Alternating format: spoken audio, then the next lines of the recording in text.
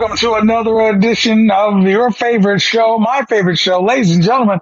It's the Larry Conley Radio Show. And of course, today we're actually blessed to have Larry Conley here on time. So without further ado, let me introduce our fearless leader. You know him, you love him. He's known as the Telly Savalas of the Collinsville Fire Department. Ladies and gentlemen, your friend and mine. It's actually my brother, despite the legal battles. But anyway, ladies and gentlemen, Deputy Chief of Training for Collinsville Fire Department, Larry Conley.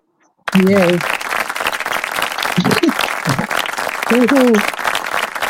Thank you. Thank you. You're welcome. And good night. All right. We're back for another edition of the Larry Conley Radio Show. That's going to be funny to you. The Larry Conley Radio Show, because I don't know if there are other Larry Conleys, but it's me. Let's keep it moving. Uncle Larry. Some people know who you're talking to. Big Daddy in my college days. And, Chocolate Thunder back then, too, as a matter of fact. That was just to get through school. Wow. I don't want to go back. I ain't trying to go back. No, stay here. Stay here. I'm still here. I'm still here, but I want to break it. Stay here. Stay here. Gotta be careful. But anyway, tonight, thank you for joining us for another thing. We've been doing this, David. I think I was looking back over the archives. It's been about a decade that we've been doing this show. Wow. So we've been doing it. And I wish they had us doing it live like this, so I could see how much, have we gotten older looking? Or, Watch it. Whatever. Yeah. It's good to see that time capture stuff. But we've been doing it for a little while. And we always have, we've always had great guests on when we have guests on here. They're hand-picked guests. And I'm excited when all of our guests come on, because I don't book the ones I'm not excited about. Just in case you think. But I booked the guest that I'm excited about. And so tonight is no exception. We're going to have Scott Thompson on, as you can see. And we're going to talk about reviving the mission mindset. And I met Scott a couple of, I've known about Scott for a while. Actually, meeting him was, and that's what I like about the fire service now. It's like, I've met so many people that I used to just read their stuff and read their blogs, read their magazine articles, things like this. I was reading stuff before blogs were invented, so it's like, Fire Engineering Magazine, and you start reading or, whatever the other fire industry magazines, and you're reading the stuff. You say, man, this is good stuff. Who is this? Who is this guy? Who is this gal? And then when you get into the business and get past your own firehouse and your own industry and start meeting these people in person, it's really a humbling experience. Another humbling experience too. And so I've been one of the things I've been busy doing when I come home in the evening is evaluating the FDIC submissions. Man, it's hard. It is hard because a lot of great submissions. We got some great evolving ideals. Everybody brought their A game in their submission process. So it's really hard to, make these decisions. Decisions have to be made about who's going to come to the greatest fire department show on earth in 2024. But man, it's not an easy process at all. But I'm humbled to be able to serve in that capacity. But the reason I was bringing that up too is because some of the stars that I've admired for years, some of those proposals come across my desk.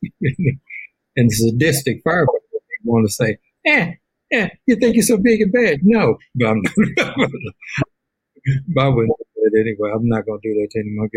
Give everybody a fair look, a fair shake, because that for David and I, years ago, and we're forever grateful. And then just to be involved and continue to serve. What a mentor told me years ago, it's good to serve your fire department, but it's even better to serve the fire service. And when you do things at this level, I don't take it for granted. I don't play with it. The reason it takes me so long to get them all done is because I read it like novels. I'm enthralled, like, wow, I never thought of the play. I never thought about the class. You know, I don't want to. If a person took that much time to invest in submitting, and we encourage people, please submit, please submit. You never know. You got to be in it to win it. Then I just think I owe it to them to be enthralled in what they submitted, what the decision I make about it is going to be a fair, thorough decision, and not just something like, you know, I done did 3 yeses. It's time for a no. That's bad. You know, this ain't no advancement test, or this ain't no hazmat test. Right. Look at people's career, you know. So I'm just, you know, grateful to be in that position. And so that's what I'm saying, the intrinsic things that you get to experience and meet people. But a few years ago, I was in when we was in Pensacola, and Scott Thompson spoke at Pensacola Agason's conference, and great conference. Learned a lot about Scott down there. Scott is a little bit of celebrity, if you all know that. You probably know that. Yeah, I'll let him get that. I won't get Lord have mercy. I did the best I could. Yeah, but that was the year that I was down there, and I had to cut it short because that's the year we lost Ben Polson on my crew. And so of course, it put the whole damper to the conference to me, because I had to get back to St. Louis as fast as possible to, you know, just get back. I wouldn't be able to sit through the rest of the conference with that on my heart. But I was glad to be able to see Scott speak before we left. Scott is a very, there are different personalities in the fire service, and you'll get to know them if you don't already know them. And some people are very rah-rah. Some people are very clinical. And then there are people who kind of got that nice mix of being clinical and rah-rah. And for me personally, those are the people I tend to enjoy. I was talking to Forrest Reader a couple of days ago. He comes to mind, that kind of person. Very clinical, very can break systems down. But at the same token, you know, you have a beer with him, have you laughing out your seat, you know. So, you know, so I like those type of instructors. And that's what struck me about Scott, listening to him speak. And then because he got a very clinical way of dealing with things, and then match that with the passion, and you can tell he studies this stuff. Thank you. Very good, motivated. And so these are the things I kind of put in my toolbox. I might use my Scott Thompson today, or I might use my I might use I'll use my Frank Escuso today, or use my Bobby Hawkins today, or whatever. So you take all these little pieces, and then you add your own flavor. You add your own flavor. That's what helps you become you. You don't. I'm not trying to be them. I'm trying to be the best version of me. You, what I see as the best practices, and so that's one of the reasons I'm excited to have Scott. But then the other thing is, I saw him do his keynote a couple of months ago. Might have been last month in Illinois. I was up there for the 99 annual fire college, and took a couple of classes there, and they said the person is going to be doing the keynote. Scott said, "Oh well, I'm not going to go out and have a beer. I'm going to stick around and watch the keynote and watch Scott." You know. I hope you don't regret that decision. No. I don't. If I regret it, I would have had a beer in front of you. Like, get this over with. It was a great conference. Yeah, no, it was a great conference, but I was really what motivated me to try to maybe put you ahead of make you jump the line a little bit on the guests we got lined up. Was the reviving the mission mindset message that you gave. I hope you some of that tonight, because it really touched me in the sense that thank you. How having a leader that focused with his fire service is quite the accomplishment. Well, and then you and I talked a couple of days ago about some of the practices that you do, and I said, man, if some departments heard about some of the practice, Oh, no, don't take all that. My goodness, And when I thought about it, I'm going to introduce this to my department tomorrow. I said, you know what, let me just ease on to some of it because, you don't want to get ran out of Collinsville. But seriously, any change for any department, now I'm being funny, but any department, if you try to introduce immediate change, and that's with anything, any human being is not going to just deal with immediate change. That's just human habits. So you got to know how to do your job, motivate, and then try to get everybody to buy into the fact that what's good for the whole. And so that takes some leadership skills. And that's some of the things David and I talk about when we do our class. And hopefully we can kind of match some of those philosophies tonight talking to you. So this is going to be a great conversation. And I'm looking forward to learning because we always talk, but we always learn on Larry Conley radio show. And so now we're going to talk to Scott Thompson, Fire Chief of the Colony. The Colony. The Colony Fire Department, not just Colony. I don't know what they're doing at Colony, but the Colony. Mm-hmm. What's going on down in the great state of Texas. I got some great friends down there. Two of my best friends live in Texas. One lives in Allen, Texas, and one lives in Prosper. So not too far from here. Yeah, and then I got. Then here you go, Scott. See, I'm well rounded. And then another dear friend of mine who works at the burn camp with me lives in Oak Cliff. So so we got it all. We got the urban and we got suburban and everything in between. So got it all. Got it all, brother. So anyway, let's get started. I know people know you, Scott. I know that, but for my audience, when I bring people on, I kind of like to give them a little background on who we're talking to, and then we can just kind of go into this. So maybe give a brief background: how long you've been in the service, what motivated you to become a firefighter, and how long you've been doing what you do now. And what made you want to not just be a fire chief, but be a national voice for the fire service? Well, thank you for having me on, Larry. And it's been great meeting you and our conversations and sat in on your and David's class. I think it was at FDIC one of them, and it was great. I've talked about it, and we're certainly going to bring you into the colony.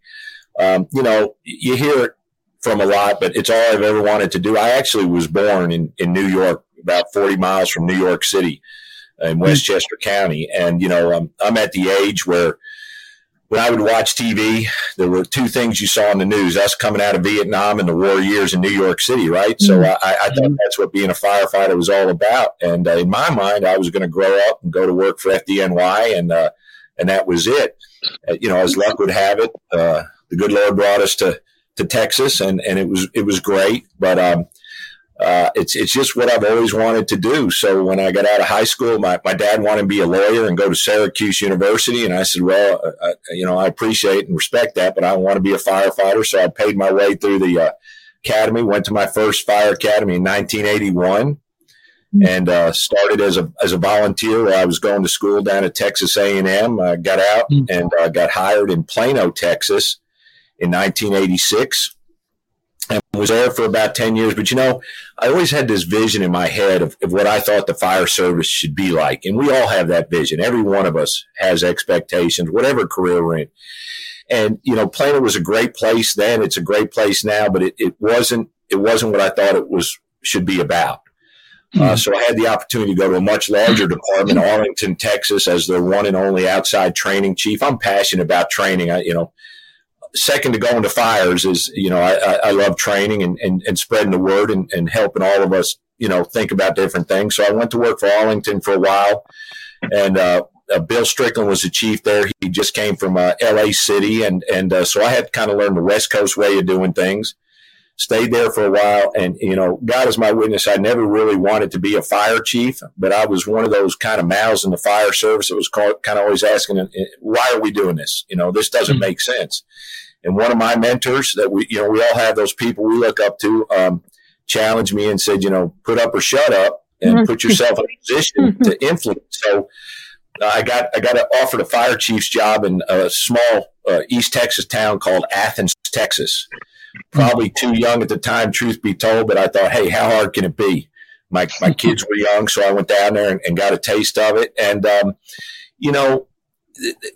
we're kind of like a frontier in the fire service. We all share a common mission, save lives and protect property, but we can't agree on any one way to do that. Not that it's a bad thing, but there's just so many things that we don't know about, and we don't know why we do it. And so I got real interested in culture and those kind of things. I've always traveled, I would go once or twice a year, and I'd try to find the busiest fire company in the country, and I'd go travel and just visit, and I'd study the culture. As a matter of fact, I'm leaving tomorrow to go ride out with Clyde Gordon and Mo Davis in Houston. So I still do it because I want to tap into what makes these fire companies elite, what makes them above average. You were with 13s there in St. Louis. You had one of those companies. And so I really kind of looked at what made these companies way above average. And so I was in Athens. I had the chance to come back to the Metroplex for a department called Lake Cities. I took them from volunteer to career. And I was there for a few years, and I was having coffee with one of my mentors who's right across the lake, and you'll recognize this name, Rick Lasky. And his training chief had just retired. And so Rick and I were talking, and I asked if he would consider me as his next training chief, and he did. So I went to work for Rick for 10 years. And I say that to kind of say now I had to kind of relearn the fire service again. I had to learn Rick's way of doing things, which he's kind of got that East Coast influence. And I'll tell you, it was a great experience. Working for Rick was probably one of the best decisions that I've made in my almost 40 years. And so worked for him, and he introduced me to so many things. I said, okay, I want to give this one more shot to see if my vision could become a reality.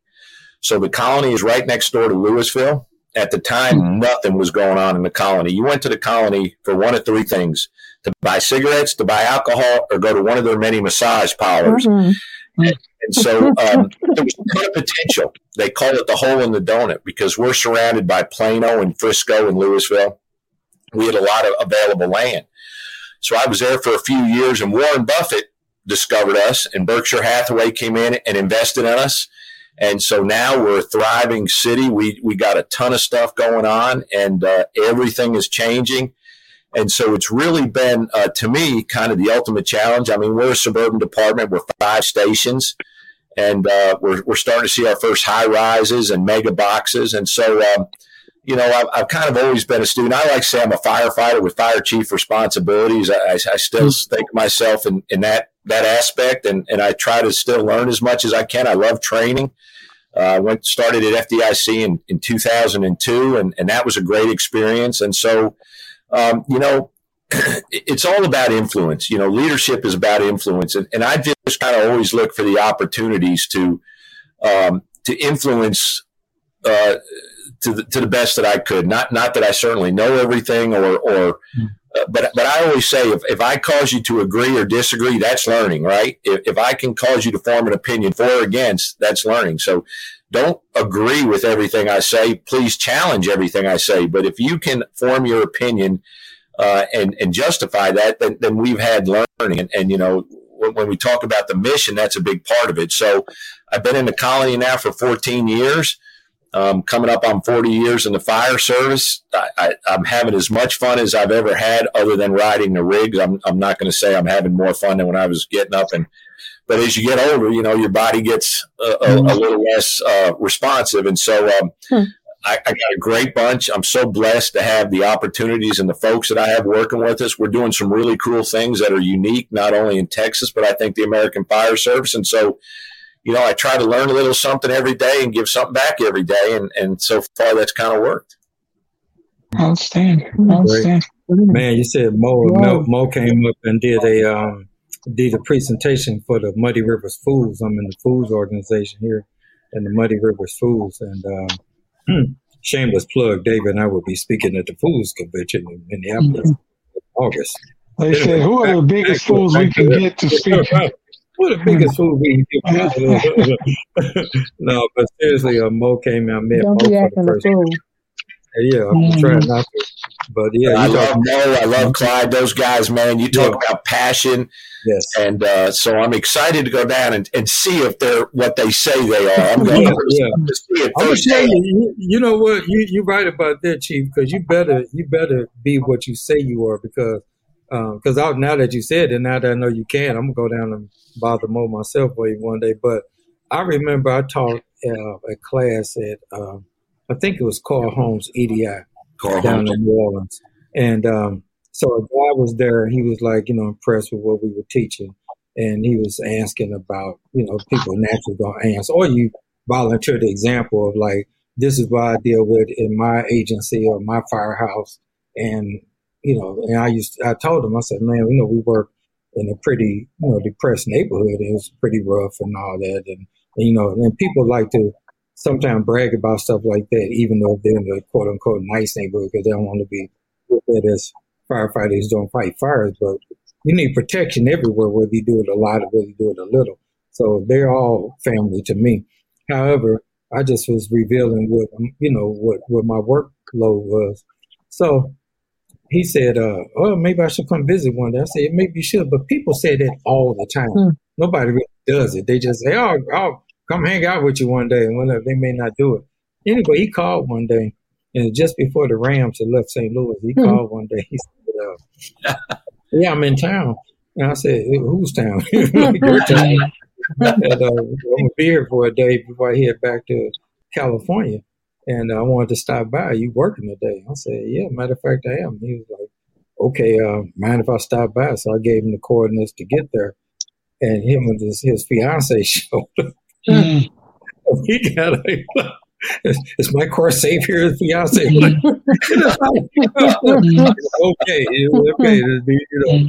This is not, but he got a full dose of like, I wasn't making this stuff up. I showed him how many runs we had by the time he showed up, and he was able to visit for about a good hour and a half. We gave him a tour and showed him our makeshift chairs and stuff that we poured out the alley and sanitized and used as lounge and stuff, and and all kind of stuff. But it was the culture, is what we know, and it didn't stop us from doing our job as fighting fire just because we didn't have some rich suburban budget to deal with. But my point is that if I had advertised that and he had showed up and I had waterfalls in the front of the firehouse, sitting there with matching slippers, that could have been bad for the brand. So you better tell the truth about what you do, because people will come visit you. Well, I'm looking forward to it. I'm getting my body ready for, it's been a while since I turned out, got up in the middle of the night and had to get out in a hurry, but I'm getting mentally ready for it. So I think it's going to be a great 48 hours. Yeah, I'll still get up in the middle of the night now because I got to pee. different kind of turnout right there. Yeah, that's a turnout. You don't want to see that. You think they'll wait on me while I take a quick trip? If I was like at the 9 to 5 job, I could probably sleep through the night, but no. It pisses me off to say the least, But anyway, so what was the first? So you wrote a couple of books, right? Just one book. Just one, but you got. I know it's probably one book, but you definitely have a couple of things that you talk about that are, in my opinion, really timely and award winning. So the functional firefighter, I know about that. But let's talk about reviving the mission mindset. I really want to get in onto that because I think that's a very timely topic to talk about now these days, because I think we have, I used to tell my new guys all the time, man, I learned how to communicate, because the problem was when quote unquote new people or whatever category you want to put them in, and it was fun to talk about when I really got to thinking about it. And David and I talk about status assignment all the time.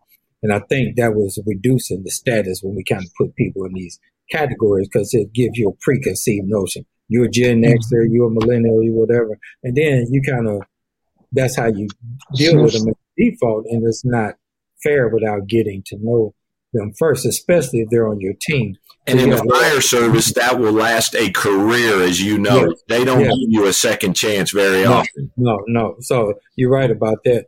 But my point is that with the different personalities, learning styles, learning curves, exposure, I was exposed to tools when I was growing up. We used to get stuff for Christmas. One of the things I remember one Christmas, you get your little toy tool box and had a hammer and some pliers. And it was like, wow, you present that to my granddaughter today, she's going to look at you like you're crazy. Like, what is this? Is there an app for this? There's no app for it. That's where we live in.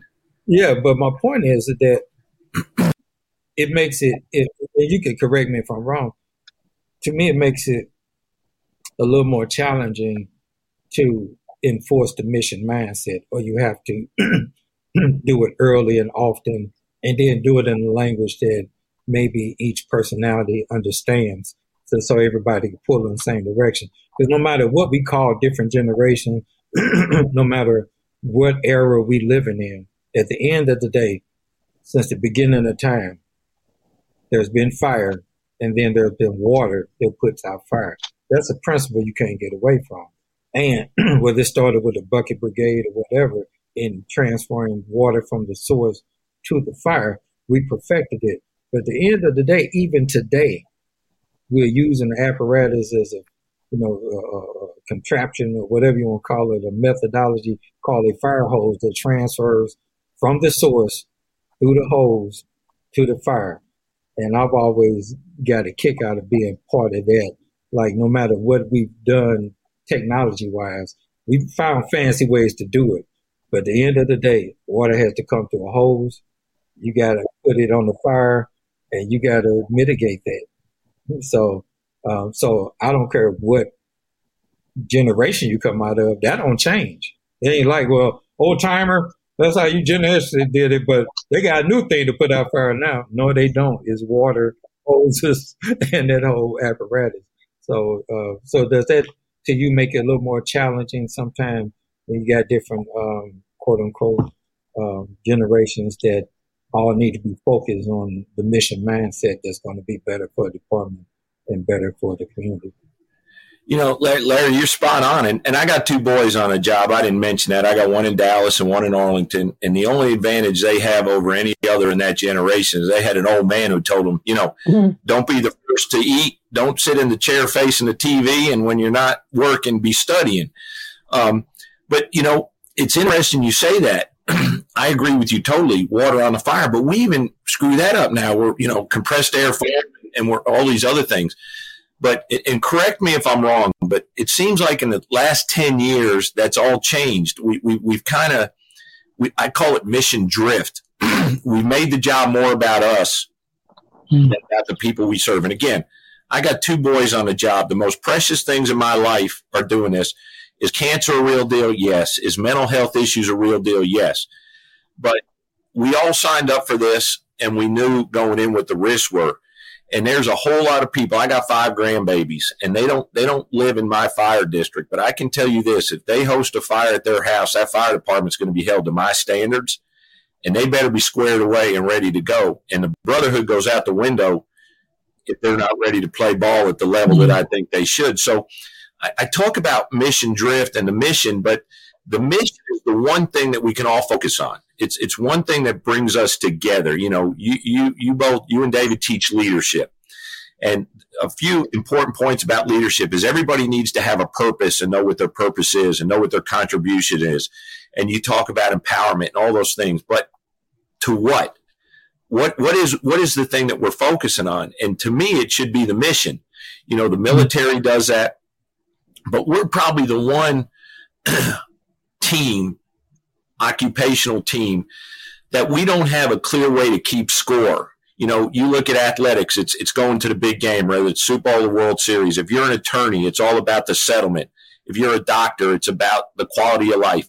But we don't have a great way of keeping score. So that allows us to interject a lot of emotion-based opinion. Well, vertical vent is too dangerous. Well, there's no data to prove that. Well, I just don't like it, so therefore we won't do it.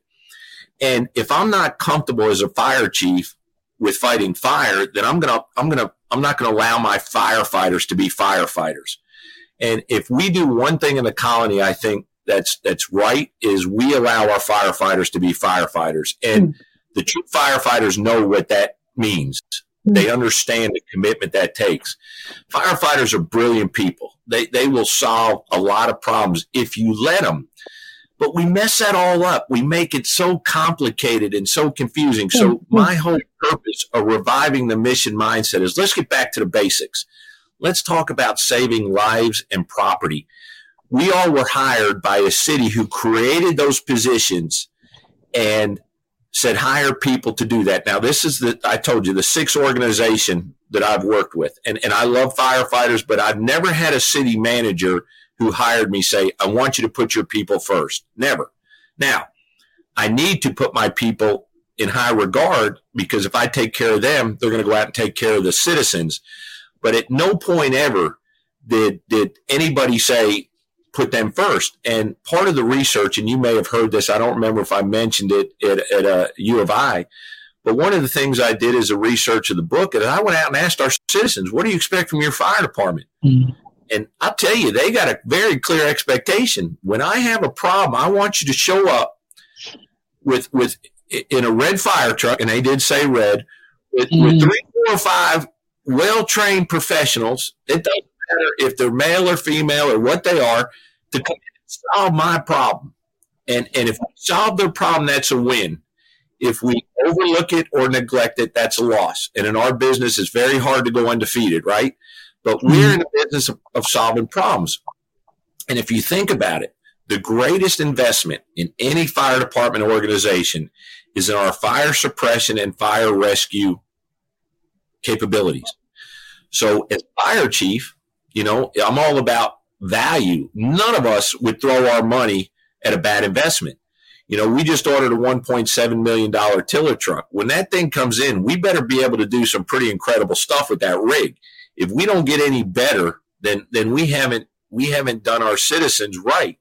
So it's all about capabilities and maximizing what we can do with what we have to solve the problem. And that all goes back to the mission.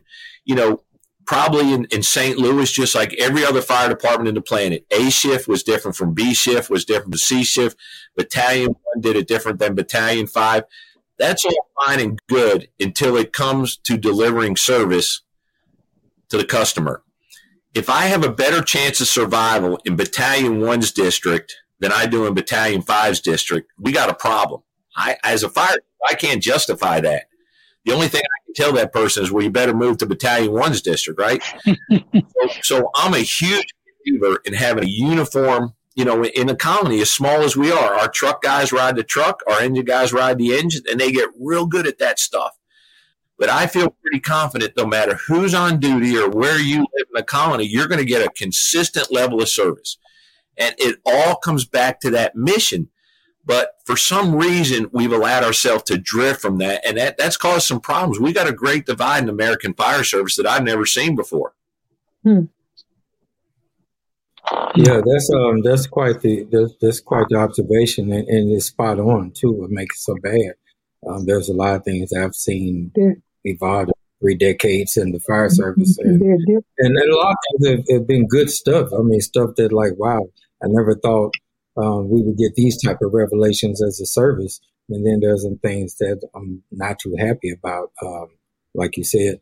One of the things that was really appealing to me is that kind of walk through, and you said, I've been telling a few people about it, but you said more eloquently than I do, about where you got your mission statement or your mission, how you describe it, because you kind of did it from the motivation of a police chief who did his, and then you redid yours to make sure we were clear about what the mission is when you work for Scott Thompson. So I love that story, if you don't mind sharing that. So think about it. We're all at the age where we remember Columbine, right? You remember when the active shooters went into Columbine? Mm-hmm. And the community was not happy with how fire, police, EMS handled that.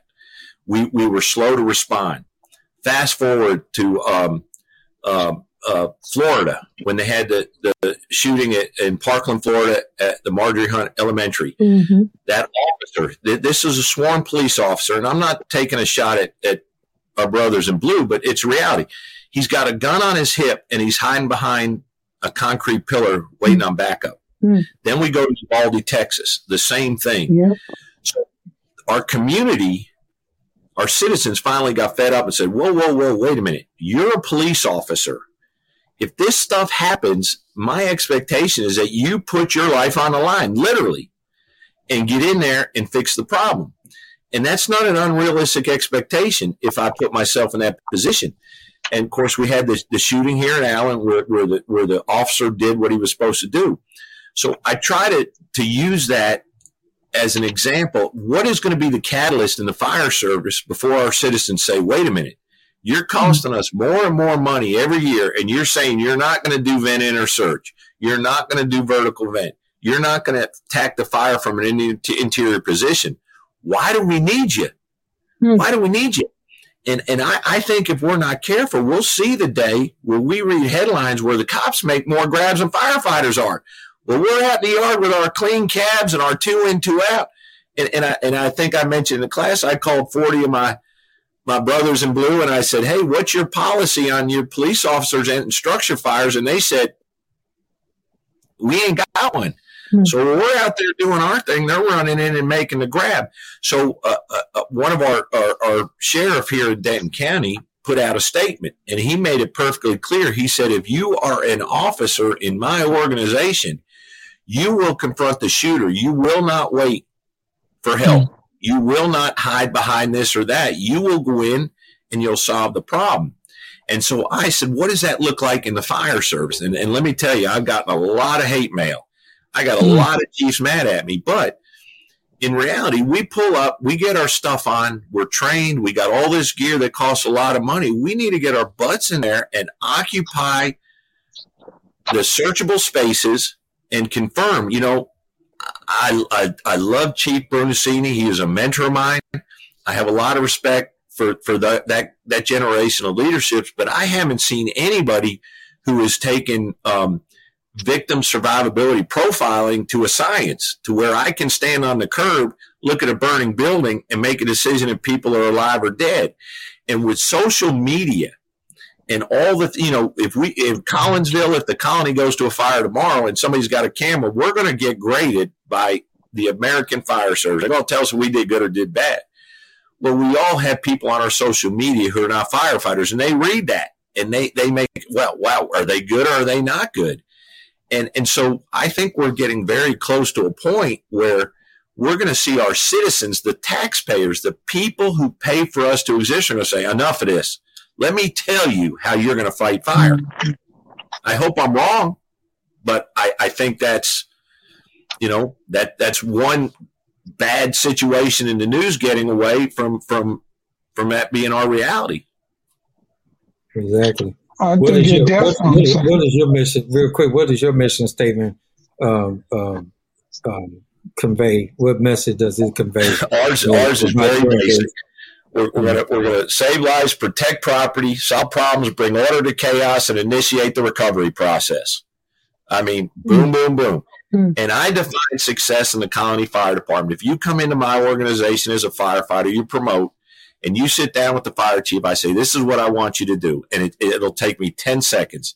I want you to be prepared while on duty, mentally, physically, mechanically, and procedurally. I want your mind right, your body right, your stuff right. And procedurally is our fire attack plan. I want you to take care of people, them and us, in that order. Perfectly clear. I want you to solve problems using all available resources. I want you to manage risks inside and outside the firehouse. I want you to maximize the capabilities been given to us, and I want you to minimize our zero impact period. From the time the parking brake is set till we start solving problems, that needs to be like a golf score, as minimal as possible. If you do that, the old man's happy. But You have fire chiefs around the country, how they define success in their department, they'll look at you starry-eyed. Well, we're an ISO 1. Well, congratulations. That's a preparedness standard. Tell me what you do when you set the parking brake. Right. Now you know why I don't have a lot of fire chiefs in my friends. I was curious as to why or some of the pushback you've gotten. You said a lot of the fire chiefs were kind of not happy with you when you embarked on like this very kind of direct mission statement and stuff. What was some of the pushback you were getting? So another part of my research for the book is I spent a whole year of my networking and training time going to fire chief conferences. I spent the next year going to firefighter conferences. I'd ask the same questions. How do you find success? What do you think the mission represents? So forth. And they were speaking two different languages. The fire chiefs were on a whole different bandwidth than the firefighters. The fire chiefs referred to the firefighters like they were inmates. The firefighters referred to fire chiefs like they. And so I saw this disconnect. And you'll hear fire chiefs say things like, well, fires are down. Okay, well, maybe they are, but what does that do to a motivated firefighter, right? If we go to one fire a year, that's a big deal. They'll say we're an EMS department that occasionally goes to fires. Again, that may be the reality, but what does that do? It gives us all a buy to be fire ready. And so I've just kind of called them out. And, a fire chief that doesn't understand what firefighters do is going to really pull back on the reins. They're not going to let them do the job that our citizens expect them to do because they're all about risk avoidance. Fire chiefs, with many exceptions, not the majority, they're very reluctant to accept risk. They always want to take the risk avoidance because they're going to be held accountable at the end of the day. And so that troubles me. And I call them out on that. And, I can't imagine walking up to a CEO of a Fortune 500 company or a director of a movie or whatever and say, how do you define success? And they don't have an answer. You're the CEO. Now, do I still stretch hose? No. Can I throw a ladder with proficiency like the guys on the truck? No. I don't need to know that, but I need to understand what goes into that. And so I just saw this huge disconnect. And because I have challenged their mindset, they don't like that. The fire chiefs have egos. I'm not letting any big cat out of the bag, right? But, fire chiefs love to think they're the smartest guy in the room, and maybe many are. But, I could leave tomorrow and the Conley Fire Department's fine. All my members leave tomorrow and I'm in trouble. And so, I think all those things. And then you see a mission statement on a wall that's 15 paragraphs long. And it looks great at a fire chief conference, but the boss on the engine of the truck scratching his head going, how do I make this work in the field? Because it's not clear. It's not real. And so making comments like that just are not real popular. But, what we're doing kind of works. We have very low turnover. We have great retention. Our fires go pretty good. We don't fight the most fires as everybody in the country. But we kind of deviated from the norm in the Texas Fire Service. We've had some great success, but a lot of people say, "Well, you can't do it like that." And when I say, "Why not?" I don't get a lot of good answers. And Larry, you certainly know, what that's about. Most definitely, brother. Most definitely. Did that answer your question, David? I mean, did that? No, it did. It did. I see a lot of what you're talking about. Obviously, as I've told people many times, I'm not in the fire service. So but you're around it all the time. Yeah, but I'm around it all the time, and I watch like 911 and Chicago Fire. So I'm completely immersed in the whole culture. But but I'm saying, all jokes aside, what you're talking about, I see. Just society-wise, and it's disturbing in that way. Like a drift from you're saying the mission and saying the fire service, but I mean just the mission at like Popeye's Chicken. It's just when you walk. Yeah, exactly. When it's really kind of interesting that you say, okay, this is what we should be about. And when you're dealing with it, it's something altogether different than that. So you won't even get sort of the basic of what that is about, but everybody wants to look like they are, the more high level expert and get away from the, knowing and understanding and mastering the basics. And like you said, keeping in mind the reason that you have to have those basics so tough. And then the other stuff be based on that solid foundation. It's like that foundation has been done away with in a lot of ways. And it seems like it would be a no-brainer that's a very dangerous thing in the realm of first responders, but it's happening, obviously. But like you're in the entertainment industry, right? And you have a director and you kind of have a script and there's a product that you're trying to produce by the time it's all done. The mission is kind of our goal, right? If we go out the door and we fulfill that mission, we solve that problem. That's a win. That's our way of keeping score. But the first thing we have to do is understand the clarity of what that's about. What's the product that we want to produce? And we've allowed ourselves to make it so much about us that's all we focus on. I would love, again, I got 2 boys on the job. Is firefighter cancer a real concern? Absolutely. But when's the last time the American Fire Service has placed as much focus on reducing civilian fire deaths as they have on reducing firefighter line of duty deaths? And in reality, we're killing about 7 to 13 firefighters a year who are actively fighting fire. We kill more than that through heart attacks and strokes and running over them and falling out of stuff. But you consider the extremely dangerous job we do, we have a very, very high success rate. I'm going to Houston where they go to the roof 10 times a day with success. But if a firefighter falls through tonight, the American Fire Service, all these chiefs are going to come out and go, they never should have been on the roof. Vertical vent is too dangerous. Well, no, that's not the case. Out of 10,000, we had a failure. That's in any industry. Yeah. Just my opinion. No, I mean, it's a very good opinion. Especially we have stats to back it up, And like you said, when I tell people you signed up for this job, that's what you signed up for. It's hard for me to feel sorry. It's hard for me to feel sorry when you worked in St. Louis for 30 years and, you've had to fight fires and you had to fight fires on Sunday and you had to fight fires on Christmas and you had to fight fires on Easter and you had to 4th of July is like, you think Detroit got hell day, St. Louis got to be somewhere close to that.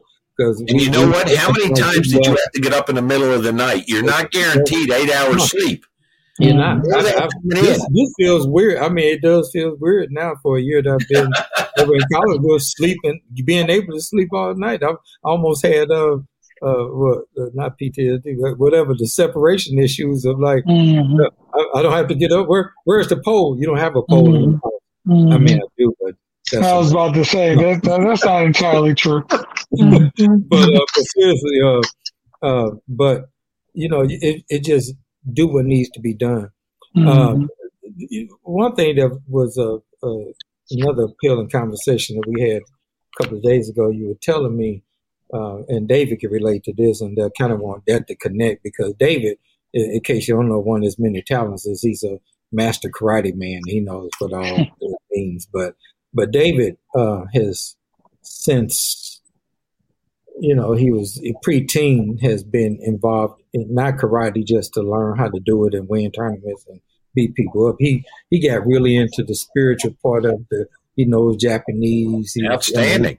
Into it. So, but David has always, even before we got smart enough to put programs together like we do, was in love with the process. And when he got in love with the process, as a result of successful processes that he did over and over again, that he was always ready for whatever. And he walked away from a lot of fights because he know this is not going to end well for you. So I'm saving you now by not, breaking some stuff on you, But my point is that the process always has him ready. And even at this age, he's a sensei, he teaches, he still works the process himself for, his continued strength and inner strength and all that. So principally, working a successful process has you ready for anything. when you decide I don't really need the process, that's stupid. I did the process a long time ago. Whatever your excuse is, not to stick to the process on whatever your contribution to life is, being a firefighter, being a karate man, being David, writes and directs film. So he's always in that study of it. But I was talking to you the other day, and you told me the process of which your firefighters do every morning. I felt bad. Like, I wish I could take some of those 30 years back and go back to my crew and say, we're going to start doing this. And then, start doing it, because it was amazing. And I thought the stuff I trained my guys on a regular basis was good. But until I heard the process that you said, I was like, man. But you guys went to a lot of fires, Larry. We don't go to the fires that you guys went to. Yeah, but I'm just saying, right. I agree with that. And you know what? If you said that, I would say, well, Scott, we go to more fires than you do, so we ain't got to do that. But still, it wouldn't hurt to maybe even once a cycle do it. It may not have to be every day, but just more often than we did, just like you said, to keep that soft sharp. Anyway, kind of walk us through that, because I love that story too. So I love the athletic analogy. The way you become an expert is you got to endure a ton of boredom, doing repetitive things that you think you know well. But can we all agree that Tiger Woods is probably one of the greatest golfers that ever played golf? Tiger Woods still goes to a swing coach because he's looking for that little advantage. Batters that are hitting 289, they go to swing coaches to get that little advantage, to get just a little bit better. And in the fire service, I've seen union contracts that prohibit training after 5 o'clock, and when the temperature is above this, below that. Stop it. And to me, I'm going, we don't train. I don't want my guys training for the fire chief. I want guys training for the families of the people they work with. I want my guys training so that David goes home and Larry goes home and we all go home to our families. That's why we're training, so we go out to be successful. But the fire service is the only organized team event where we throw all that out and say, well, it doesn't apply to us. The process, to me, is more important than the outcome.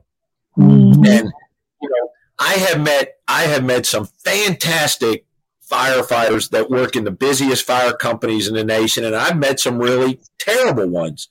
It's not about the amount of fire. You can go to 100 fires, and if you don't learn anything, you're not any better than you were 100 fires ago. And I've hired a lot of guys from bigger departments to go to a lot more fires, and that's the first thing I say. I go, we're not going to go to the fires that you go to. And they said, yeah, Chief, but all our fires are shit shows, and they all are different. And so, to me, we got to get good at the basics, but you got to have a process of mentally. You got to get the mental representation. If it's not right in the head, it's not going to be right in the hands. You've got to visualize success. And to do that, to me, is through training. Or when you go to a fire, you got to learn something from it. If you go to a fire and you back in the house and you don't even talk about it, well, you just went to a fire. You didn't learn anything. So experience comes in a lot of ways. But the thing is taking advantage of those teaching opportunities to get us a little better. I'll share something that Larry, I don't know, Dave, if you heard Gordon Graham, you know who Gordon Graham is. And I talked to him about what is a professional, and he sent me a book, Going Pro. And in that book, there were 3 levels of a professional. One is competent enough to earn a paycheck or be a member if you're a volunteer. The second level of professional is you're going to fit into your environment. If you go into a high-performance fire company, you're going to be a high performer. If you go into a low performance, you're going to seek to that level. But the highest level of professionalism are those who are committed to continual improvement. That goes right back to kind of where I started with this, with Tiger Woods and these great ball players. They're always looking for the advantage to be just a little bit better. And so why do we think that doesn't apply to the fire service? If I work at the firehouse on Tuesday and Sunday, why do I think Sunday's a day off? I don't understand that. Sunday, to me, we have fires on Sundays. We go to jobs on Sundays. We have rescues on Sunday. You got to have your head in the game. You don't get off on the 4th of July or Christmas. Now, we may not plan all the other stuff, but when I talk about that mental and physical preparedness, we got to make sure our head and our body is ready to do whatever may come to us. And we know the one thing, the advantage that the military special ops has over us is they have intel. They study the enemy, they know where they're going, and they can to have that luxury. We don't know when the next call is coming in. And so we have to be at a higher level of awareness. And we've all heard the saying, risk a lot to save a lot, risk a little, save a little, risk nothing. I think we should change that to prepare a lot to save a lot, prepare a little to save a little, be unprepared and save nothing, because your success comes in the firehouse and it shows up on the fire ground. My sensei used to always say, you're only going to be able to rise to the level of your training.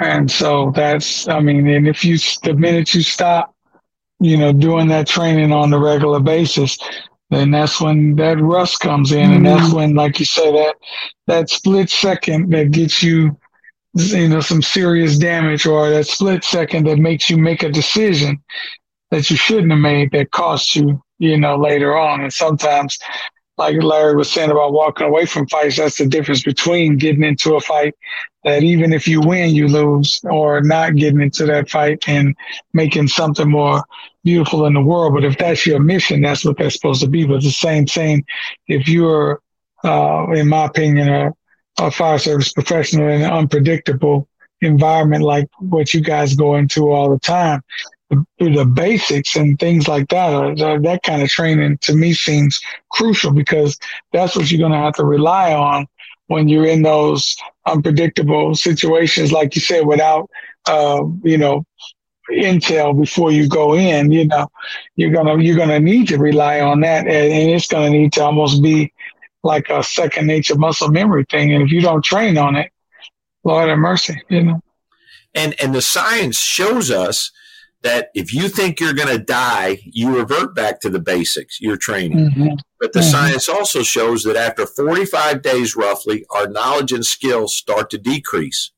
So if you're not rehearsing, that's the term I use. And actually, I stole it from the theater and dress rehearsals, right? Before you have a big production, you make sure everything is right for game day, the costumes and all that. It's same thing in the fire service. And, we all go to different levels of fires and all these other things. But when I was riding out with Rescue 3 and Pete Lund, he shared something with me. And I think I said this in the class. Pete Lund's Rescue 3 in the South Bronx. He's an icon of the American Fire Service. And he was talking to me. He said, Scott, you have every opportunity to be a firefighter at the highest level. I was with Plano at the time, in Plano, Texas, as I do in the South Bronx or at 13s in St. Louis. You have every opportunity to be a firefighter at the highest level. It's just going to look a little different. And that's the reality. Collinsville tomorrow could have a station nightclub fire. And it could test that organization like it could have a tornado go through. It could have a train wreck. It could have a highway accident. And your guys are going to have to perform at a level comparable to any fire department in the nation. Well, it's got to start up here. Yep.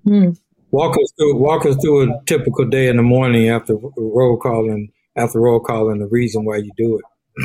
Well, roll call is the first thing, and that's the time for those. I say those companies that don't do roll call are giving away leadership. That may be the one time during the tour that the officer gets to sit down and check on that mental and physical mechanical procedure. Hey, Sally, how's your mom doing? I know she was in hospice. Mike, you're sniffling. Are you okay?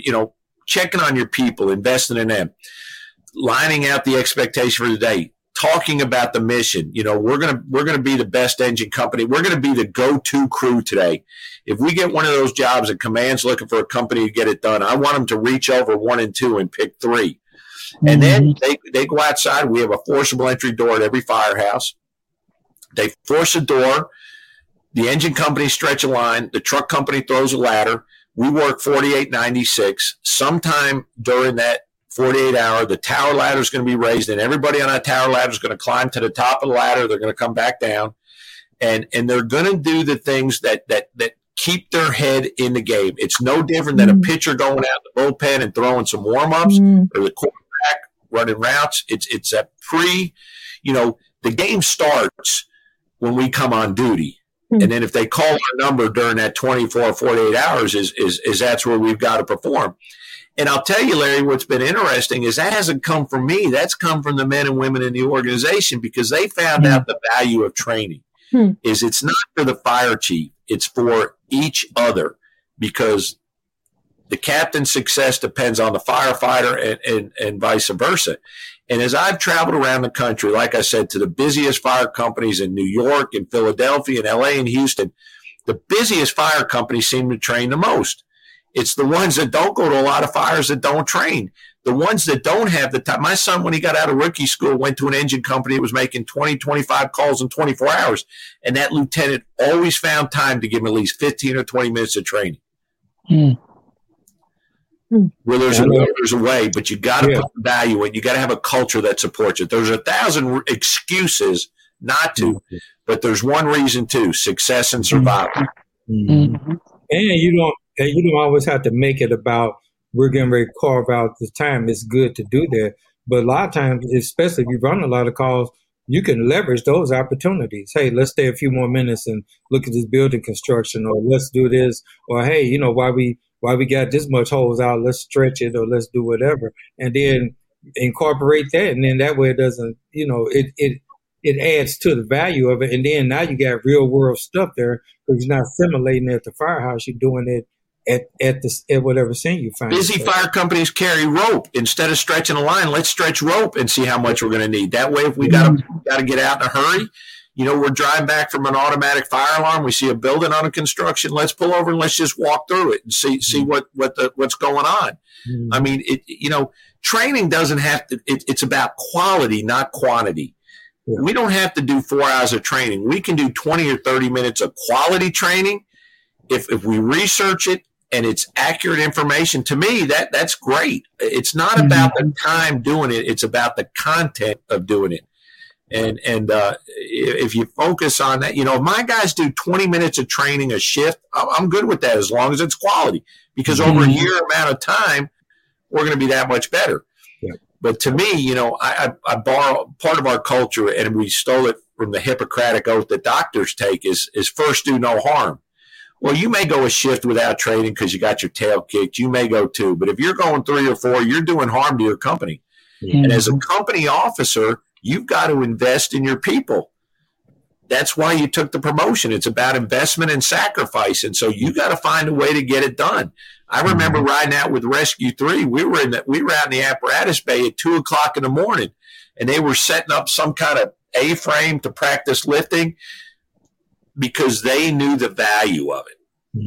You're going to wish you had it then. Elaine was about to say something. What were you going to say? Oh, I'm sorry. No, I'm just kind of wondering, what do you think that the resistance to training is all about? Because it just seems like if you got something that you do, especially with what's required of that industry, that the work that you do, it looks like that would be a no-brainer. It's culture and leadership. And unless you're motivated, David, you got a passion for karate. And so you're motivated to excel in that. But human nature, all of us, will take the path of least resistance of giving that opportunity. If I have weak leadership, and if I've had my tail kicked for my 2 off-duty days of my part-time job, and I'm allowed to come into the firehouse and plant my butt in a recliner and watch a fishing show all day, that's human nature. I mean, that's one of the things I talked to Clyde Moe about. They're very high-performance companies, but they say they send their guys out for 6 months to the slackers. They're going to come back a different person. And so part of it is human nature. And the leadership part of it is those officers haven't done a good job of articulating how much responsibility we have, how quickly this job can turn deadly, because we have so many good days that we think we're good when we're actually lucky. But it's all about the message of saying, listen, you're not training again for me. You're training for you and the people you serve with and the wives, husbands, and kids at home who expect you to come home at the end of a shift. And you put it in that, there's no argument against it. There's no argument against getting better at a job that can literally kill you. And so I don't fully understand it. That I'm on a mission to try to figure that out to answer your question. But that's where I've come to at this point.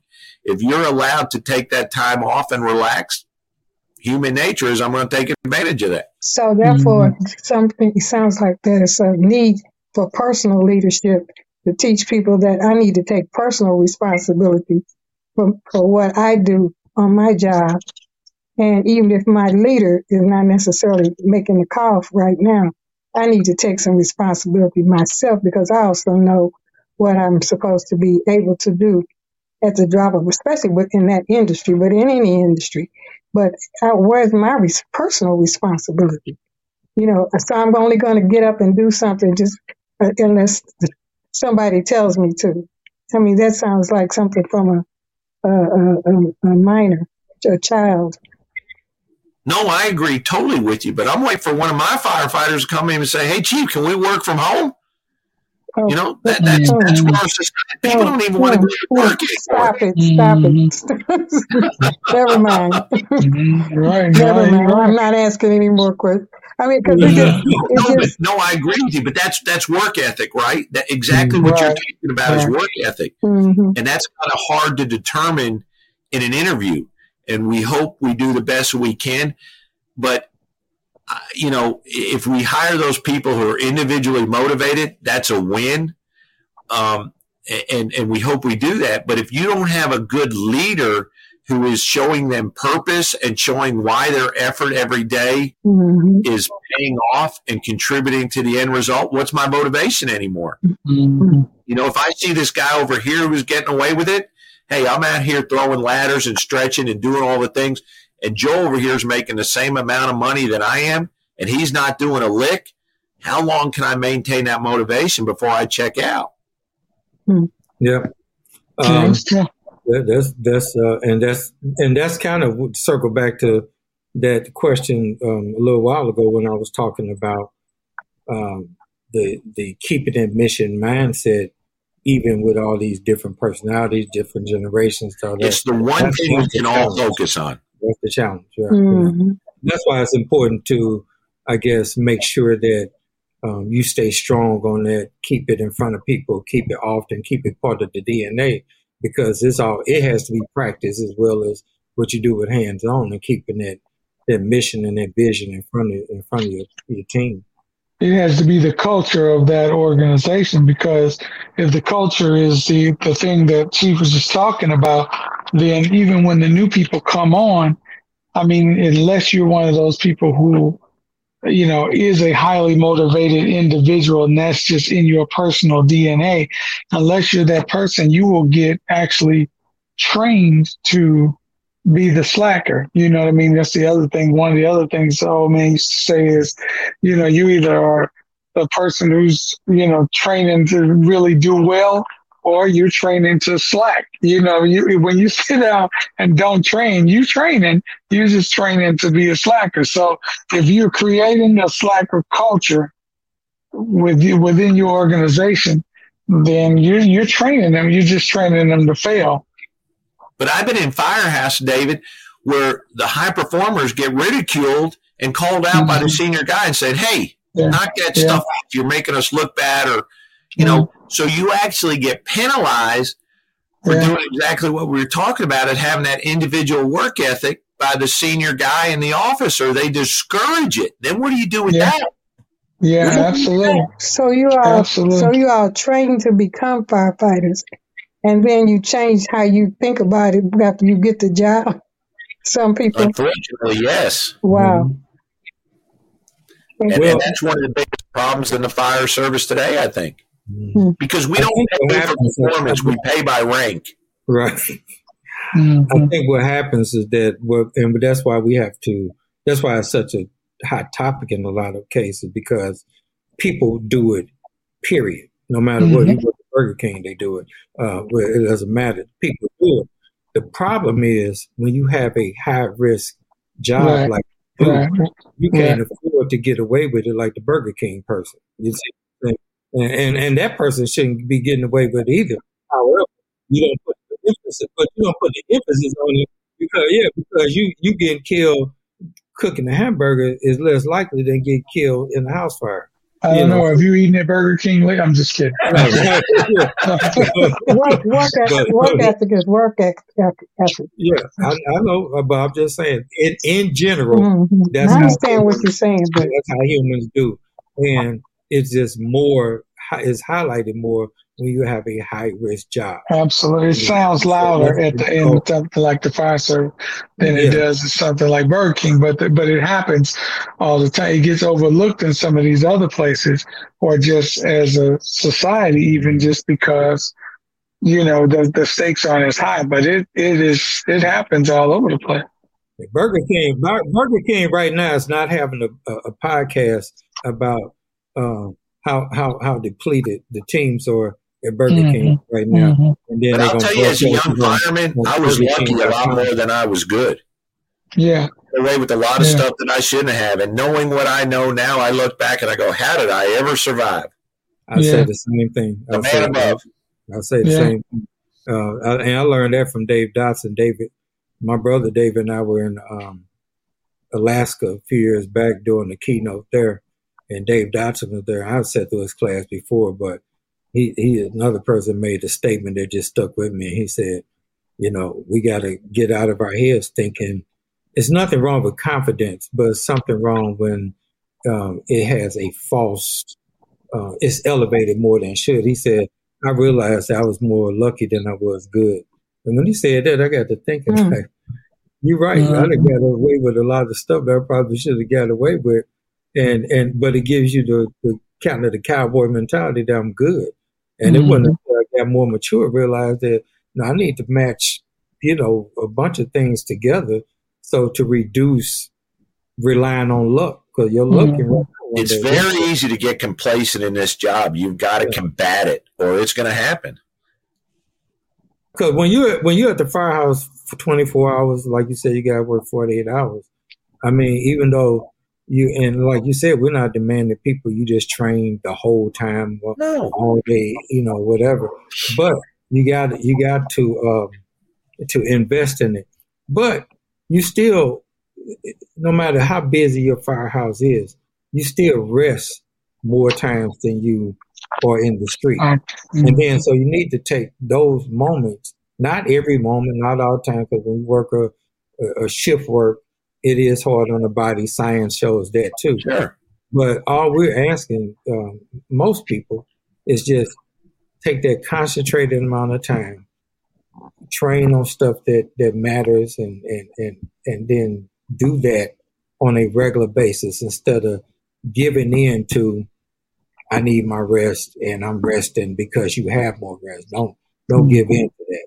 Rest afterwards, because I didn't mind if my guys was chilling, watching a movie or something like that, and we had a good morning training. I'm not going to bother you anymore. I ain't got nothing else to say to you. Just now, where you going to hear from me if we hit the street and you do something stupid, then we're coming back. I did training one time at 3:35 in the morning because they did something stupid. And when we back then, everybody take their gear off and, let's get back upstairs. I said, oh, no, au contraire, my friend. On the apparatus floor, and I said, this is what didn't happen. So I need all the equipment out on how it should have happened. Well, it's 3:35 in the morning. I said, I don't see nothing in the union contract to say I can't train at 3:35 in the morning. I might be a butthole, but I don't mind that. But you guys got what you earned. I'm gonna get. We ain't gonna forget. We ain't gonna forget this. We ain't gonna have an extra day and say, oh man, right now, not left now, but right now. If you don't do something like that, then you send the message that what you didn't do right was okay. It was okay. Yeah. We trained from 3:35 to it was almost time for coffee. Yeah, we got it right. I'm gonna tell you what, I didn't have to worry about that. I know that's right. That's right. But Larry, I agree with you. We probably train as much as any department in the country. We don't make a lot of calls, but my guys are usually by 3:00 in the afternoon, they're upstairs relaxing. They're doing their own thing. But I hold the battalion chief and the company officer. I said, you're gonna be the measure of this. If you say your guys are squared away and ready to go out the door, I trust that. Mm-hmm. But if you go out, then we're going to be training it, and don't do it. We're going to be training at 2:30 in the morning. Mm-hmm. Do we understand one another? Yep. And so it only take a couple of times to do something uncomfortable like that before you got a whole lot of attitude adjustment. Now, like I said, I don't wake up and say, "Oh, I ain't got nothing better to do. I can't sleep watching the infomercial. Let me wake everybody up." That would be wrong. But like I said, if you mess up at 2 a.m, because here's the deal: the reason I didn't mind training at 2 a.m, because guess what? We have to get up at 2 a.m. sometimes. We get up 2 a.m, 3:35, 4:47. I used to tell my guys all the time, I can run 20 calls a day. I'm good. But at 10:30, I don't want nothing else to happen because if I got to get up 4 or 5 times a night, I was grouchy. So don't mess up because I'm grouchy, but we're gonna be doing some stuff, But the other thing is, as a person who's not in the fire service, if I call the fire department, last thing I want to hear is "my bad." I don't want to hear "my bad, man." Right. The whole house burned down. Right. Man. We probably should have trained on that. You what? So you talk about being hot, fired up. I was getting ready to say the same ones, fired up. That's what I said about my grandbabies. I want the most aggressive firefighters in the world to show up on that fire. And exactly. You betcha I expect them to take risks. Exactly. And that's why we can't have that complacency attitude. I never took if something was extreme, it was extremely hot, 102 degrees, 107. And sure. Yeah, you're right. Let's make some adjustments and not be out in that. It's 3 degrees below zero. Uncle Larry's a tropical brother. I definitely ain't gonna be out in that. But can we train to a level that if it happens, it doesn't shock our system? And that's why I don't always agree with that whole thing where our contract says we can't train above this or we can't train above this. Then what happens when something happens? I would love for it to be fires under those conditions. Yeah, I would love for it to always be 6 to 8 degrees and partly sunny and not that, and the humidity down to fight a fire. But I done fought the most fires in the worst conditions. And if that's a shock to my system, I'm not going to be very good at my job. So I don't understand the whole narrative of we can only do it between these parameters when it's not hot, when it's not cold, when it's not Sunday, when it's not that, when it's not that. If you work a profession that you can get called at any time, then you lucky that it ain't like the military. Because when I was in boot camp, my company commander was a drunk, divorced guy. His wife left him, so he would be at the CO place drinking. He going home. He don't feel like going home because he don't want to deal with the demons at home. So he wants to deal with y'all. 3:30 in the morning, that trash can, and that's boom, reveille, get online. You got 10 seconds to get online. 5, 4, 3, and then he drunk, so he reminiscing. You all messed up today. You embarrassed me. So we're gonna do push-ups till I get tired. We were like, what have I got myself? Man, I got my sober Christian CO. I got to get drunk, But my point is that kind of preparation, he didn't realize there was a method to the madness, or not. Because we're ready for anything. If I go to war, war ain't like, hey, we're going to do war. We're going to start war by 7, probably go to lunch about noon, and then we're going to do some more war, and then we're going to sleep tonight. So that okay with everybody? Ready, break. Let's start shooting each other. That ain't how that works. The same rules apply to aggression. You can't be non-aggressive on 99 fires and show up on 100 when mom's in the front yard screaming my baby's up there and be a rock star. It doesn't happen like that. You get into a high gear if you've never been in that gear. My ex-captain had a pretty good number of rescues while he did his career, and but one was I had got promoted by then, but one of the last rescues he made, they showed up at the fire. The fire had ran everybody out. The parents tried to grab the two girls on the way out, but it's just too intense. They show up, and instead of leading off with the line, he made the radio call. They said the parents on the front, my baby's in there in the room. Where is she? She's in there. Two doors down, make a left, whatever like that. Him and the leadoff guy, he made the radio call. Primary search, no line. And the reason he said that is because he wanted the companies coming in, we're going to need water today. We should have it now. Seconds matter. I ain't got time to deploy a line and undo it, run it down the street, test it. Ain't no air in the line, drag it down off. Ain't got time for that. They went in and got these girls, one line, rescue. They're making a rescue, no line.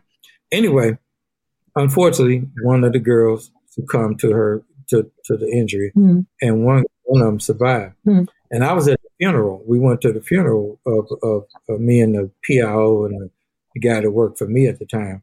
We went to the funeral, and the girl that they saved, they let her out the hospital early so she could attend her sister's funeral. But if it wasn't for him going in there, rest of push, they go to two funerals, training in search and rescue, and rescuing under very adverse conditions because they didn't have a water source to protect. So they went in, took a beating. Their gear came out all messed up, and they took a beating, but they made the grab. And when they made the grab with these two girls, one girl was able to come to the other girl's funeral. They surely would have both been dead if they didn't make the push. But they got one and just. But you know what? That's exactly what our citizens expect us to do. Right. Yes. They want us to have a cape on our back, and they want us to go in there and be superheroes. And we got to manage that as officers because we're not going to kill a firefighter recklessly. But there's a huge spectrum between doing nothing and killing firefighters recklessly. We got to find that sweet spot based on our capabilities and our training and our leadership and our experiences. That's how it all comes together. And I think you increase recklessness when you don't train. Because you believe in the hero music, and you're like, let me go in.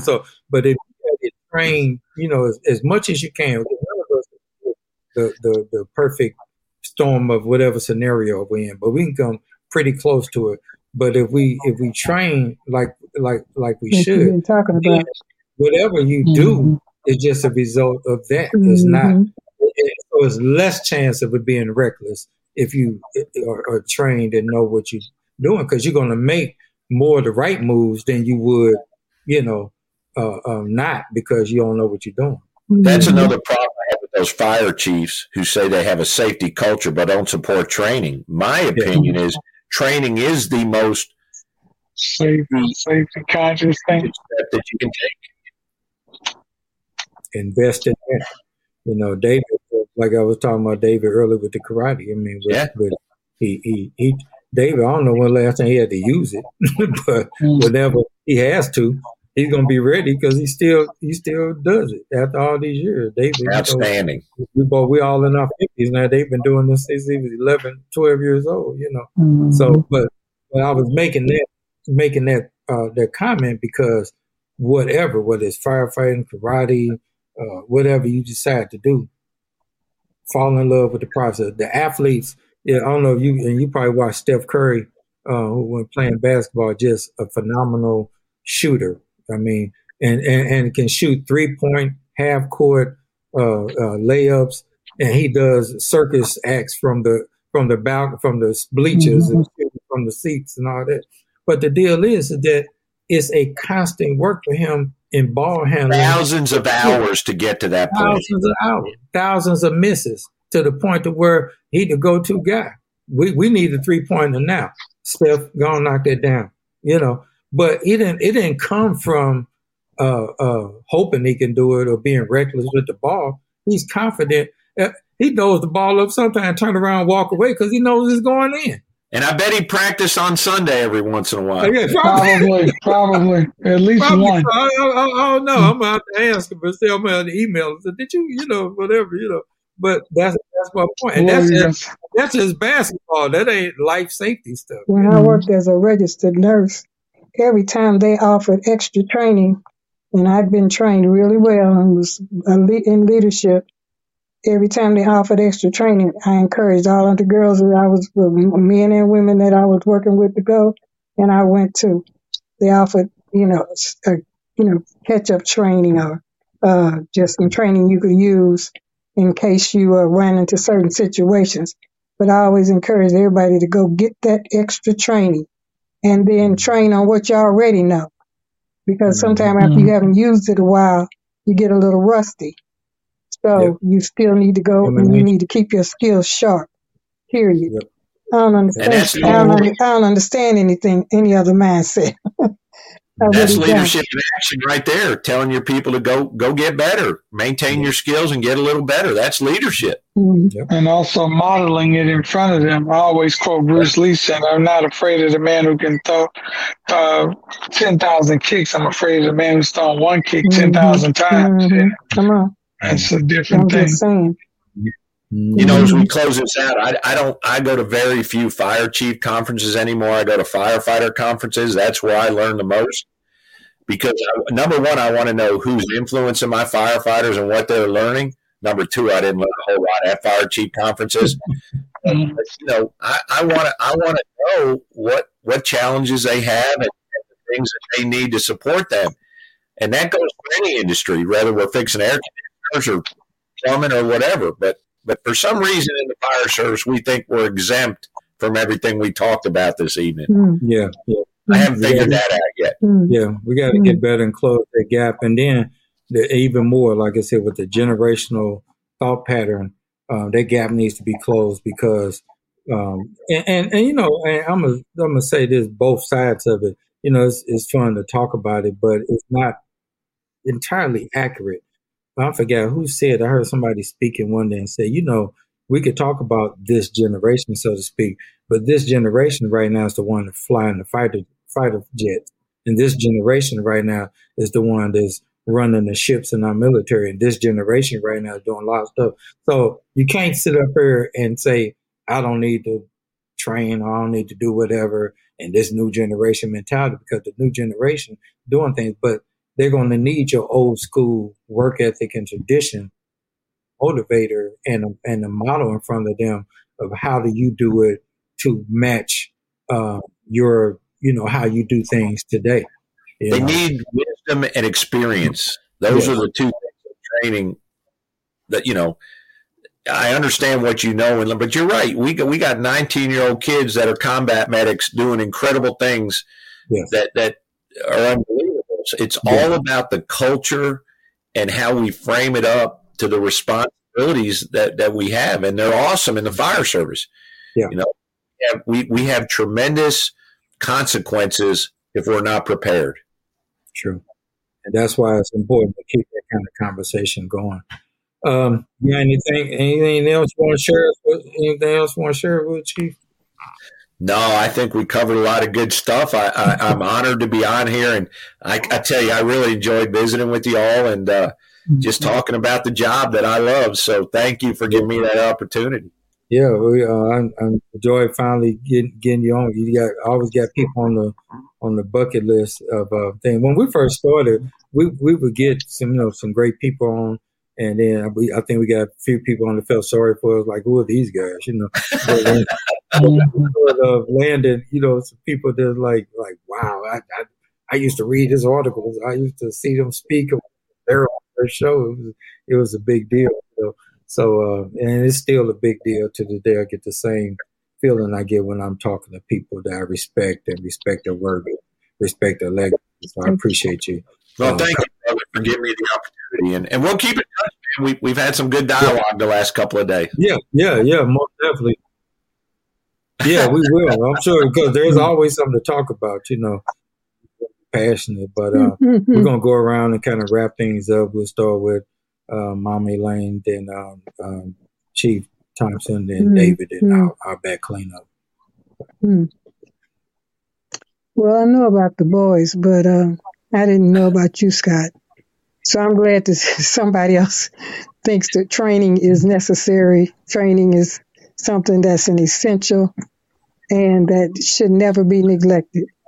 And so whatever level you're working on, I remember when Uncle Larry had one of his first jobs was working with, or you making biscuits or something for some fast food restaurant for Popeye's Chicken. They sent him to school to learn how to make those biscuits. And he became a biscuit trainer. I'm just saying that's not as essential as we would think as being a firefighter, but the principle is the same. And so when you're talking about principles, it's just necessary no matter what you do. But in some fields, it's a no-brainer. So I'm glad you came and shared your information and your insights. And like I just said, we need a part two. Thank you, ma'am, and thank you very much for your insight and as a registered nurse and the leadership you provided to the folks that look to you for that influence. But the only thing I'll close out is if we don't figure this out, if we don't get focused back on the mission and we don't reconnect, to me the mission is the one thing that connects us to our community, and the oath that we take when we raise our right hand. That's the thing that sets us apart from every other human on the planet. We're raising our hand saying, yeah, I'm willing to do the things that nobody else will do. And if we don't figure that out in the American Fire Service, we're going to be in the same conversation with our police. Defund the fire department. Let me tell you how you're going to handle this. And I think that's I hope I'm wrong. But one of the things that keeps me awake at night. But thank you so much for having me on. And I look forward to seeing you all in the future. Mm-hmm. I really enjoyed Chief, the biscuit thing that Mommy Lane was just talking about. Reminded me when I used to make those, and they were really good, and she liked them. So then at that point, I became the son of a biscuit eater. But anyway, you know what? We're gonna close the show afterwards. The other thing, it was a really inspirational show. Batter up. Right, exactly. Really inspirational show with regard to keeping the mission in mind and getting back to or never getting away from the basics and perfecting them. I want to say that I learned a lot, today just listening, and I can't wait to.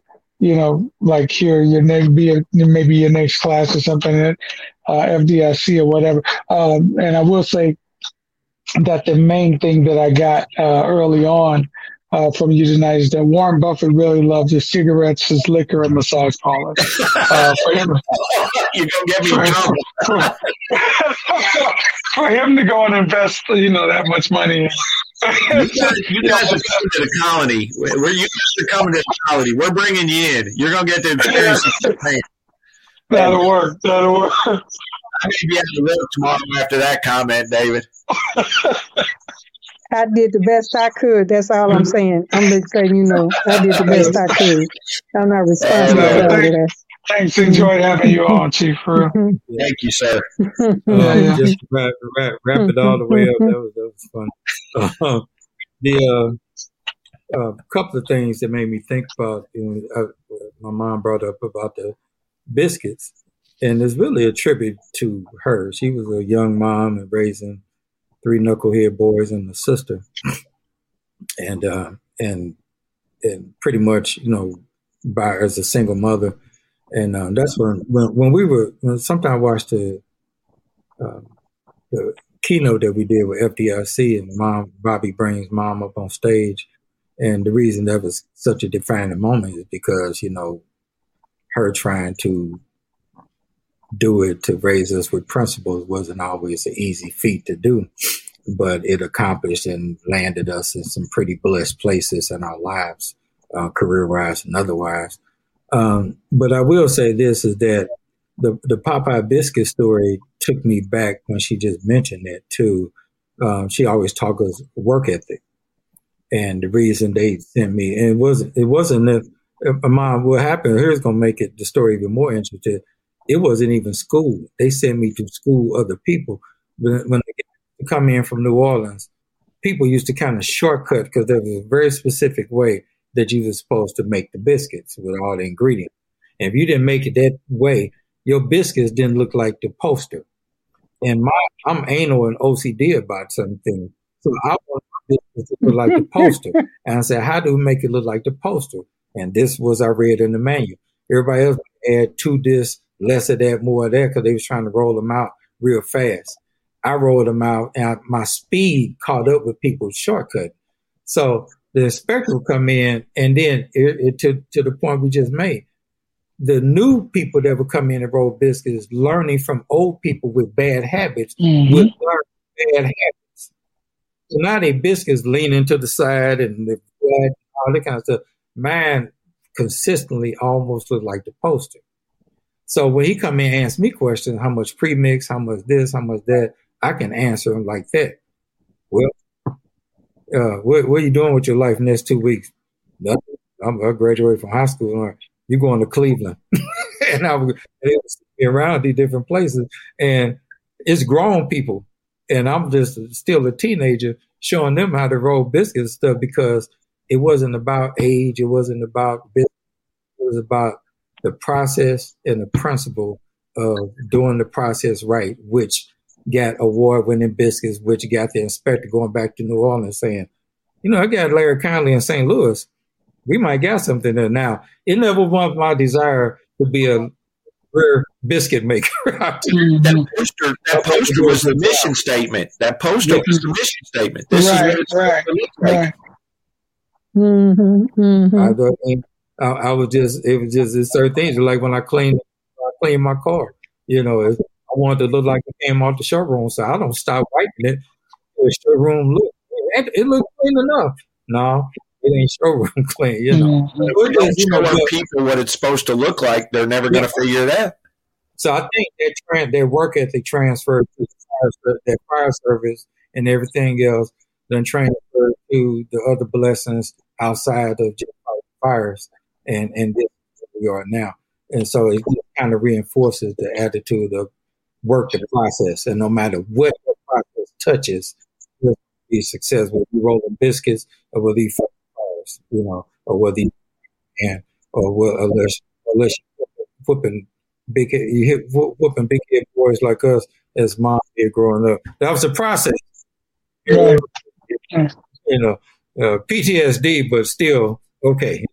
But anyway, but I want to say I appreciate you coming on. I do want to a part two, because I know one thing about you: you're ever evolving in thoughts and perfection, and continue to share on that tip. And I can't wait till you get us down there to help share our message with you guys. We're going to do it. By the time I'm on my way to the Black Chief Officers Conference in Fort Lauderdale, and we're going to do a presentation down there. So I'm still on the road, not as much, because I had to kind of adjust the schedule to the new career change. But nonetheless, we're doing that. We're going to be in different places to the end of the year. So I'm always not only looking forward to doing my job, which I'm blessed to still be able to do, but also to share it and network with people like yourself, Chief. So I appreciate you coming on. I appreciate people who tuning in and looking forward to how things evolve post Bobby Halton, because he was a very good close friend and super mentor. And the weird thing he taught me is that, and people who learn this in the firehouse, I never, if I fell out with somebody or we had a disagreement, then you were just dead to me. And I had to learn how to overcome that. And Bobby taught me we could be two different spectrum from political to social to whatever, but we could still love each other. He was, love you, brother. And so I learned a lot in that regard, talking about things you learn from people. That's helped make me a better person and want to continue this legacy, and him helping Usher, giving David and I a chance to operate on this level of the fire service. So, but thank you for being on. We're going to have another great show after this, and I got another couple of more great guests in line.